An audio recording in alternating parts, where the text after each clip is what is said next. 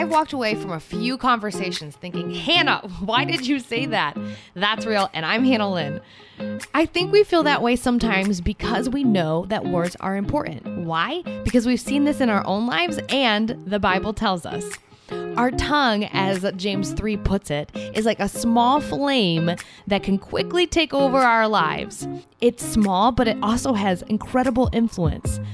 This is the question I always ask myself. How do I keep my tongue from taking over?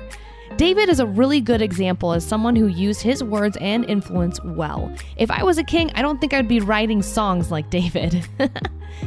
He didn't write about himself. He wrote about God. Your words have influence. Don't be deceived that they don't. Use each one to glorify God. That's real. Follow me on Instagram at That's Real Radio.